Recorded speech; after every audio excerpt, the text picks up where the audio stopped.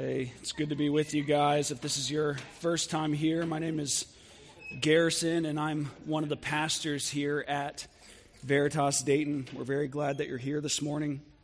If you want to open your Bibles with me, we're going to be looking at Isaiah 52:13 through 53:12. Isaiah 52:13 through 53:12.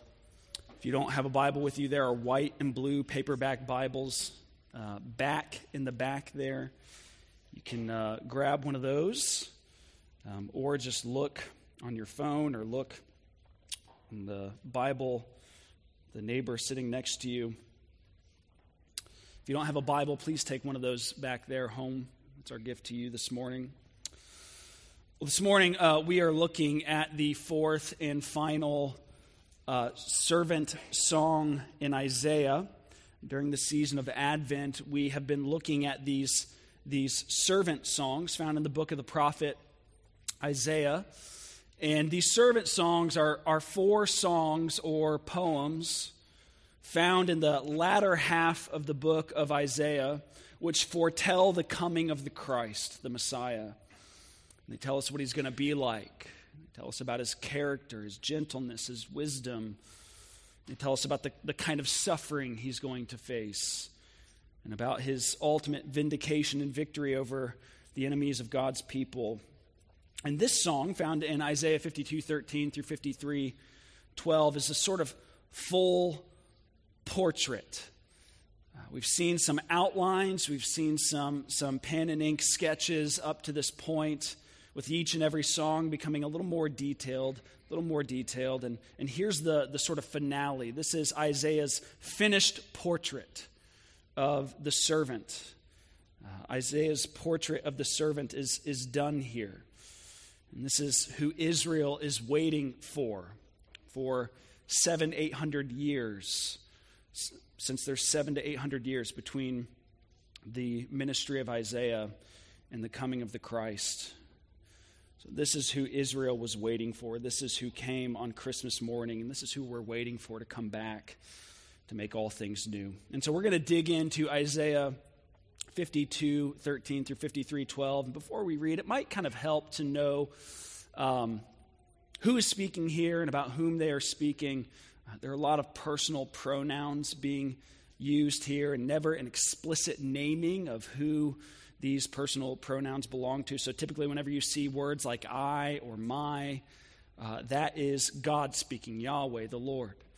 Whenever you see pronouns like I or I or my, and then whenever you see pronouns like we or our, that's typically that's speaking about God's people, Israel. And whenever you see pronouns like him or his or he, that's talking about the servant, Jesus, who will come. There are exceptions in the song, but that's basically how the text works. So keep that in mind as we read this text and work through it for the next 30 minutes or so. If you want to stand with me for the reading of God's word, and hopefully that helps you get your bearings as we read. This is the inspired word of our God, so let's listen with reverence and with joy to Isaiah 52:13 through 53:12. Behold, my servant shall act wisely. He shall be high and lifted up and shall be exalted. As many were astonished at you. His appearance was so marred beyond human semblance, and his form beyond that of the children of mankind. So shall he sprinkle many nations. Kings shall shut their mouths because of him. For that which has not been told them they see, and that which they have not heard they understand. Who has believed what he has heard from us? To whom has the arm of the Lord been revealed? For he grew up before him like a young plant, and like a root out of dry ground. He had no form or majesty that we should look at him, and no beauty that we should desire him. He was despised and rejected by men, a man of sorrows and acquainted with grief. And as one from whom men hide their faces, he was despised, and we esteemed him not. Surely he has borne our griefs and carried our sorrows, yet we esteemed him stricken, smitten by God, and afflicted. But he was pierced for our transgressions. He was crushed for our iniquities. Upon him was the chastisement that brought us peace, and with his wounds we are healed. All we like sheep have gone astray. We have turned everyone to his own way, and the Lord has laid on him the iniquity of us all. He was oppressed and he was afflicted, yet he opened not his mouth. Like a lamb that is led to the slaughter, and like a sheep that before its shears is silent, so he opened not his mouth. By oppression and judgment he was taken away. And as for his generation, who considered that he was cut off from the land of the living, stricken for the transgression of my people? And they made his grave with the wicked and with a rich man in his death, although he had done no violence and there was no deceit in his mouth. Yet it was the will of the Lord to crush him. He has put him to grief. When his soul makes an offering for guilt, he shall see his offspring, and he shall prolong his days. The will of the Lord shall prosper in his hand. Out of the anguish of his soul he shall see and be satisfied. By his knowledge shall the righteous one, my servant, make many to be accounted righteous, and he shall bear their iniquities. Therefore I will divide him a portion with the many, and he shall divide the spoil with the strong, because he poured out his soul to death and was numbered with the transgressors. Yet he bore the sin of many and makes intercession for the transgressors. This is the word of the Lord. Thanks be to God. Let's pray together.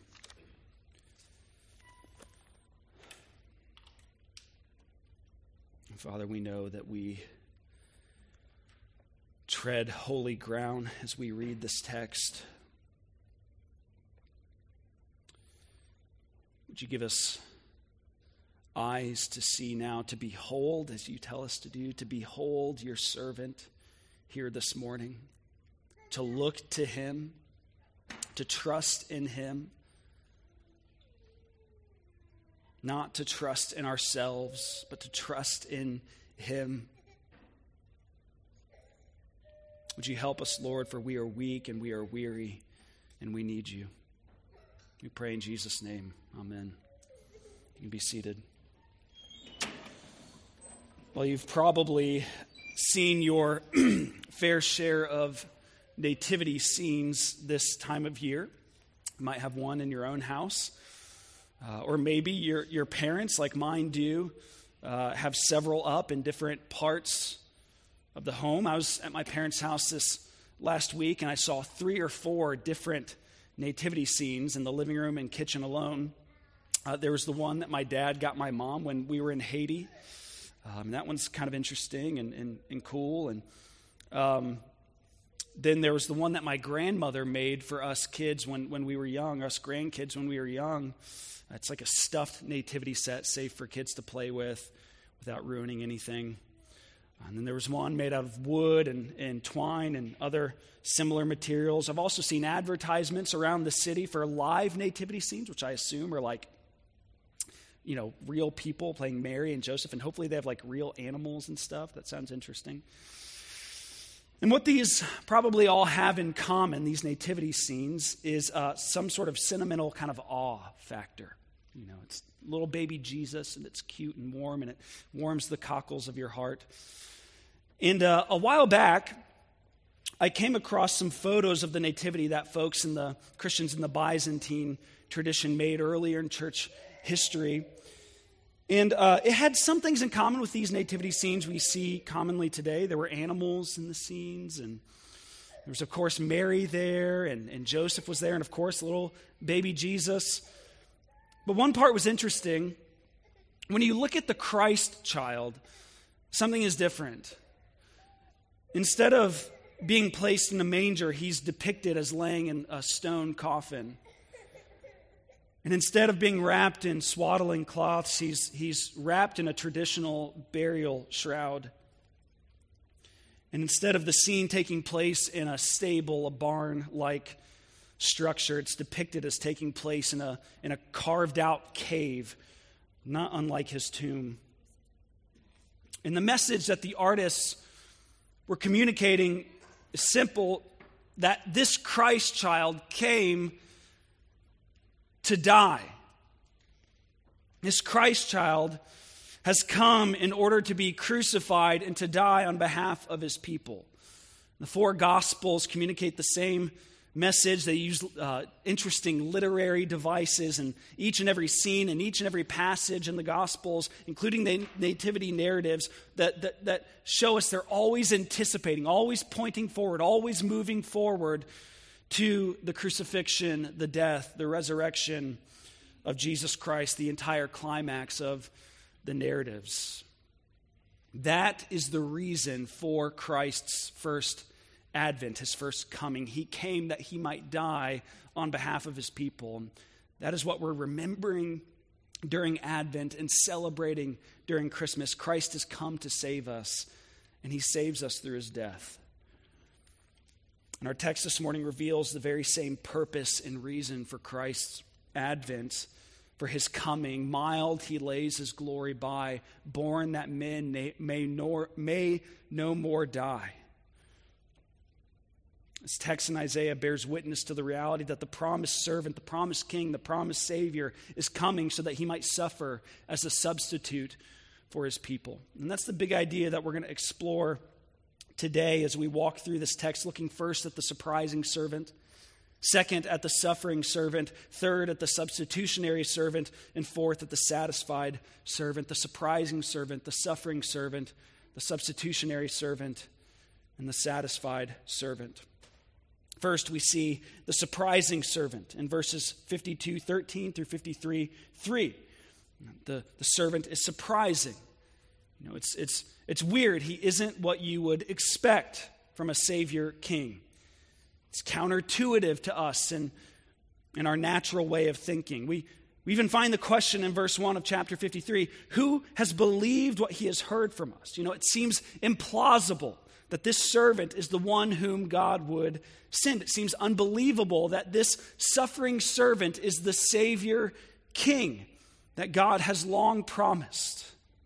It's surprising for one, simply because of his appearance. Verse 2 says, he had no form or majesty that we should look at him, and no beauty that we should desire him. By looks and appearance, he's nothing special. The prophet says he grew up before him like a young plant and like a root out of dry ground, meaning he's kind of like a weed growing up in the sidewalk when you're on a stroll through your neighborhood. You don't even notice it. It's not worth noticing, is it? And not only that, but by all indications, he's actually a failure in his mission to save God's people. He doesn't look like a success as a savior to save God's people from the grips of the shadow of death. Verse 14 of chapter 52 says, as many were astonished at you. It says, his appearance was so marred beyond human semblance and his form beyond that of the children of mankind. The servant who will come, he's going to enter into an intense suffering. He's going to be beaten and bloodied to the point where you wouldn't even recognize him. If you knew him, you wouldn't even be able to tell that he's a human being. He'll be so brutalized and bloodied and bruised. And God says, here's your salvation. There's no way that this could be considered a success. There's no way this could be our salvation, right? He was despised and rejected by men, a man of sorrows, acquainted with grief. And as one from whom men hide their faces, he was despised, and we esteemed him not. Hardly the stuff of a Savior King. He didn't come from one of the respectable families. He didn't look like a king. He didn't look respectable. He doesn't have what it takes. He isn't made of the right stuff. He's no real Savior King appointed by God to save his people. No one would face such a failure if they were truly the Savior King so long promised. Who's believed what he has heard from us? Who could believe that this is our salvation? Israel didn't want an unimpressive, ordinary-looking failure of a Messiah. They wanted Dwayne "The Rock" Johnson, okay? They wanted Captain America. And we still struggle with the same mindset. We see this all the time. A while back, I saw someone share a picture on my social media feed that reveals that we very much need to grapple with the meaning of this text today. And they didn't share it ironically, I should say. It was a picture of Jesus, and Jesus is like super buff, like Arnold Schwarzenegger back in the day kind of buff, like super buff. And he's on the cross, but he's like doing a chest fly, like and he's breaking the cross in half, and he's instead of hanging on it for the sins of his people. Jesus is breaking the cross, and he's strong and capable. He's Dwayne "The Rock" Johnson. Maybe you wouldn't post such a stupid photo on your social media stream, but this problem isn't foreign to us. We too struggle with looking for loud and impressive displays to convince us of God's saving power. We love powerful experiences and epic church gatherings and rocking bands and fog machines and the like. We love using the same power dynamics of the world to use partisan politics to advance what we think is advancing the kingdom of God. But if there's one thing we should gather from these servant songs over the last several weeks, it's that spectacles and big events and power plays and power dynamics are not the ways of this servant king. Those are the ways of the world. Our temptation is to be distracted by them, to pass the weed growing up in the sidewalk and search for something more significant. To pass the small babe of Bethlehem, the child growing up in obscurity, the man hanging on a cross, and look for something deeper, something that will actually give us what we need. And it's as if in the midst of all that noise, God says in a whisper, "This is your salvation." Who has believed what he has heard from us? How can this be? Now listen on. Next, we see the suffering servant. And I want you to notice some of the words here describing what happens to the servant in these verses. In verse 4, we see that the servant is stricken. He's struck. He suffers a strike from God. And the word literally means to take a blow. Next, we see he's smitten by God. To smite someone or something means something similar to what it means to strike something, but to smite usually means often to deal a deathly blow. This is going to cause the death of the thing smitten. See, next, the servant is afflicted. To be afflicted means to experience a particularly humiliating form of suffering. The servant, he doesn't suffer with dignity, okay? He's brought low. He's made the lowest of the low. In the next verse, we see some more. We see that he's pierced. He's pierced. Of course, we know on this side of the coming of Jesus specifics concerning how this took place. We know that nails were driven through his hands and his feet. We know that a crown of thorns was pressed into his skull. We know that as he was hanging on the cross, dying, dead, a spear was thrust through his side to ensure that he was truly dead. And the following sentences describe the servant as being crushed, giving us the picture of perhaps a piece of pottery being broken to pieces by a hammer, being utterly destroyed by whatever has struck it. Furthermore, the servant faces chastisement, literally meaning that the servant faces punishment. And all of this striking and smiting and piercing and crushing is all taking place as a punishment. Moreover, the servant receives wounds. He's wounded. He's scourged, bruised, bloodied, broken. And we can go on, but the picture we're receiving as we read these descriptions of what takes place with God's chosen servant is that he suffers pain and torture. And ultimately, his pain and torture leads to death. It says, by oppression and judgment, he was taken away. And as for his generation, who considered that he was cut off from the land of the living, stricken for the transgression of my people? And they made his grave with the wicked and with the rich man in his death. Cut off from the land of the living. His grave was with the wicked, and a rich man, a wealthy man actually, named Joseph of Arimathea, we see in the Gospels, buried Christ in the tomb that he had purchased. He dies. He's buried. He becomes a corpse in a tomb. And his death was one of the most painful and humiliating ways that a person could die. Is it any wonder why verse 3 would call him a man of sorrows and acquainted, literally knowing he is known by grief? No one has experienced sorrow like him and grief like he does. No one knew grief quite like him. But Christian, I want you to ultimately understand what it is that gave him such sorrow, what made him grieve so severely. It was not simply physical torture and pain and death he would experience. You know, when we read in Luke's gospel narrative that Jesus, prior to his crucifixion, sweat blood and was afflicted in his soul, you need to know what was causing that. It wasn't just the fact that he was about to be scourged and physically beaten and crucified and suffer death. You know, many others have faced similar physical suffering without such sorrow and without such grief. No, ultimately, what caused him such sorrow and grief is that in his suffering, he was taking on the wrath of God in our place. He was feeling in his soul the weight of our guilt and the wrath of God in his soul. We see this in verse 4. We esteemed him not. We esteemed him stricken, smitten by God. By God. Verse 10, it was the will of the Lord to crush him. His suffering is not random.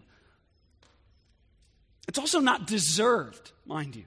Since as verse 9 says, he had done no violence and there was no deceit in his mouth. He was a perfectly just man. He was righteous. He's the only righteous man. All we, like sheep, have gone astray. He alone is the spotless Lamb of God. And so you see his suffering is not random. It's not deserved. Instead, it is what we deserve. And therefore, he suffers as the substitutionary servant. The servant suffers as our substitute. And this is the good news at the heart of the gospel. Jesus substituted himself on the cross for us. On the cross, he took the blame. On the cross, he took the just deserts of our sin. On the cross, he was our substitute. And this is explicitly spelled out in verses 5 to 6. He was pierced for our transgressions. He was crushed for our iniquities. Upon him was the chastisement that brought us peace, and with his wounds we are healed. All we like sheep have gone astray. We have turned everyone to his own way, and the Lord has laid on him the iniquity of us all. God has laid the sin of guilty people, you and me, on the innocent Christ on the cross. The word theologians use for this is the word imputation. It means to charge something to someone's account. As you know, just from common experience, when a wrong has been done, it must be paid for. It must be paid for. Say on your way home from church today, God forbid you get in a minor car accident. No one's hurt, but some damage to the car. Someone's going to have to answer for that accident. The damage and cost needs to be paid for. So it is with the problem of sin. God can't just turn a blind eye to sin. He would not be just if he did so. He can't just sweep it under the rug and wink at it. The damage and cost must be paid. Justice must be satisfied. And out of his immeasurable love for us, sinners and transgressors though we are, though we alone are at fault, he bears no fault. Though we alone are at fault, the Son of God himself steps into human history to pay the cost, to repair the damage, to satisfy justice. Our sin is imputed to him. It's laid upon him. And in exchange, his perfection, his righteousness, his goodness is imputed to us. That's why Isaiah says in verse 11 that the servant will make many to be accounted righteous. There's that idea of imputation again. But instead of our guilt being imputed to the servant, he's saying that the servant's righteousness is imputed to the many who trust in him. That's you and that's me. So you see, his suffering, again, it's not deserved and it's not meaningless. It's not random. It has a clear, indefinite purpose. He is suffering for you. It's for the man who struggles with an addiction to lust and pornography, that he might be cleansed and freed. It's for the woman who has done shameful things because of her longing to be seen and loved, so that her shame might be taken away. It's for the impatient and harsh parent who yells at their son or daughter, that they might be forgiven. It's for those children who are a disappointment to their parents because of their poor choices in life. It's for thieves and whores and tax collectors and liars. It's for sinners of every kind. And to us, God says, behold my servant, look at him. Through him, in him alone, you can be freed of your past. And your future can be bright as the sun because your guilt is taken away. Your shame is taken away. Your sorrows and despair and unworthiness are all taken away, and your sin is atoned for. Therefore, I freely and fully accept you as my son or daughter forever. That is what is accomplished in the servant's suffering. He serves as your substitute.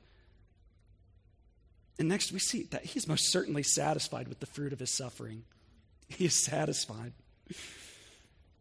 In verses 10 through 12, we see the satisfied servant as the servant Jesus looks at God's plan to redeem a damned humanity from eternal judgment, and he weighs what he had to pay to make it a reality. How does he feel? He feels satisfied. First, we see he's satisfied because of his glorious victory in his resurrection. It was the will of the Lord to crush him. He has put him to grief. When his soul makes an offering for guilt, he shall see his offspring. He shall prolong his days. He shall prolong his days. He shall see his offspring. How can that be said of someone who dies and is buried in a tomb? I thought the servant was going to suffer and die. How can his days be prolonged? Isaiah, 700-800 years before it actually took place, is telling us about the resurrection here. This must be referring to the satisfaction and enjoyment of life after death in spite of his soul being given as a sin offering and his being cut off from the land of the living. Ultimately, we see here that the Lord not only decreed that his servant would suffer as a substitute, but that, as Paul puts it in Romans 4:25, that he also will be raised for our justification. As a definitive declaration that there was no deceit in his mouth and that there was no violence in his hands, the Lord raises him, declaring him innocent, declaring him vindicated, declaring him justified. And therefore, Jesus, the servant of the Lord, is satisfied. Next, we see that he is satisfied because he has secured salvation for his followers. He shall see his offspring, Isaiah says. And we know that the Lord never married, never had any physical posterity, never had any sons or daughters. But that's not what Isaiah is referring to here. He's not referring to a line of physical descendants. Rather, he's referring to the spiritual offspring that will result from his suffering and death. And this should bring to mind for us the story of Abraham going all the way back to Genesis. And we see Abraham is promised that his offspring will be as many as the stars in the heavens. All nations were going to be blessed in Abraham, God told him. Well, Isaiah says this servant will sprinkle, cleanse many nations, and that he is the fulfillment of the promise to Abraham to bring about this spiritual offspring that Abraham was promised all those years ago, as Paul tells us in Galatians 3. And here's what all this means, Christian. I know it's big and a big idea, abstract, but here's what all this means. You were who he was suffering for. When Christ looks upon you, Christian, he's satisfied. You were who he was suffering for. Like it wasn't just some generic kind of love for all of humanity, as if that were even meant anything. It was a very specific and particular atonement that came from a very specific and particular love for you. He was suffering for you. And he wasn't reluctant in doing so. He doesn't regret it now. He looks upon you and he says, it was worth it. You were worth it. You were worth the suffering and torture and crucifixion and death. Recognize, like the Lord Jesus, he doesn't just tolerate you, okay? Like you have been accounted righteous in his sight so that you could be reconciled to him forever, like he wanted you, and he is satisfied now that you are his. And lastly, he's satisfied because the will of the Lord will prosper in his hand. He's satisfied because through his suffering, through his death, through his resurrection, the will of the Lord will be done on earth as it is in heaven. Because of his saving work, God is creating a new people from every nation, from every tribe, from every tongue. A new people called the church, the new humanity in Christ. And this people is growing and spreading all over the earth. And one day, after every people has heard about this suffering servant, and after every tongue, people from every tongue have confessed trust in him, he's going to return. And all the kingdoms of this world will become the kingdom of our God in Christ. And heaven and earth will become one. Heaven will come down and become one with the earth. And everyone and everything that opposed God and his Christ in the earth will be removed and cast into the lake of fire. And God's new people will reign with him forever and ever. There will be no more sin, no more sadness, no more suffering, no more sickness. Everything will be as it should be, and everything sad will become untrue. And for all of eternity, Christ and his people will be satisfied. We have a very bright future, Christian. That's why the servant came. That's why he suffered. That's why he offered himself as our substitute. He did so because he wanted you. And he did so because he wanted the will of the Lord to prosper in his hand forever. As we conclude, let me say a few final words on how to get in on this free and full salvation. First, I would say be a transgressor. In verse 12, we see that Christ, in his substitutionary suffering, was numbered with the transgressors. He suffered as a transgressor, though he was innocent, for transgressors. So here's one thing we ought to do in light of that. Be a transgressor. Be a sinner. It might not be a point of application you would expect to hear at church, but don't misunderstand me. I'm not saying that we should blatantly sin and disobey God's commandments. I'm not saying that. Rather, we're to repent of our sin, and meaning that we ought to turn away from our sins. We're to seek to grow in being loving and just people, obedient to Christ's commands. But part of being obedient to Christ's commands means recognizing that we haven't kept his commands. So what I'm telling you is that when I tell you to be a transgressor, is that I want you to give up on your own salvation project. Give up on your own goodness and righteousness to get you in. Don't try to be a hero. There's only one hero in the story. You're not the hero. Christ alone is the hero of the story. We are those sheep who have gone astray, each and every one of us, to our own way. He alone is the spotless Lamb of God. We are the transgressors. He is the righteous one. And so the invitation here in the servant song is to bring to the Lord our sins. And to bring him even the pile of excrement we call our righteousness. Because the only way to be counted righteous with the servant's righteousness is to give up on your own, to be a transgressor. Next, I would tell you to look to Jesus Christ. Behold him. Behold. Give up on your own goodness and righteousness and instead look to him. This is what we're told to do. The very first thing we're told to do in the song, the Lord tells us to behold his servant. Behold him. Look at him.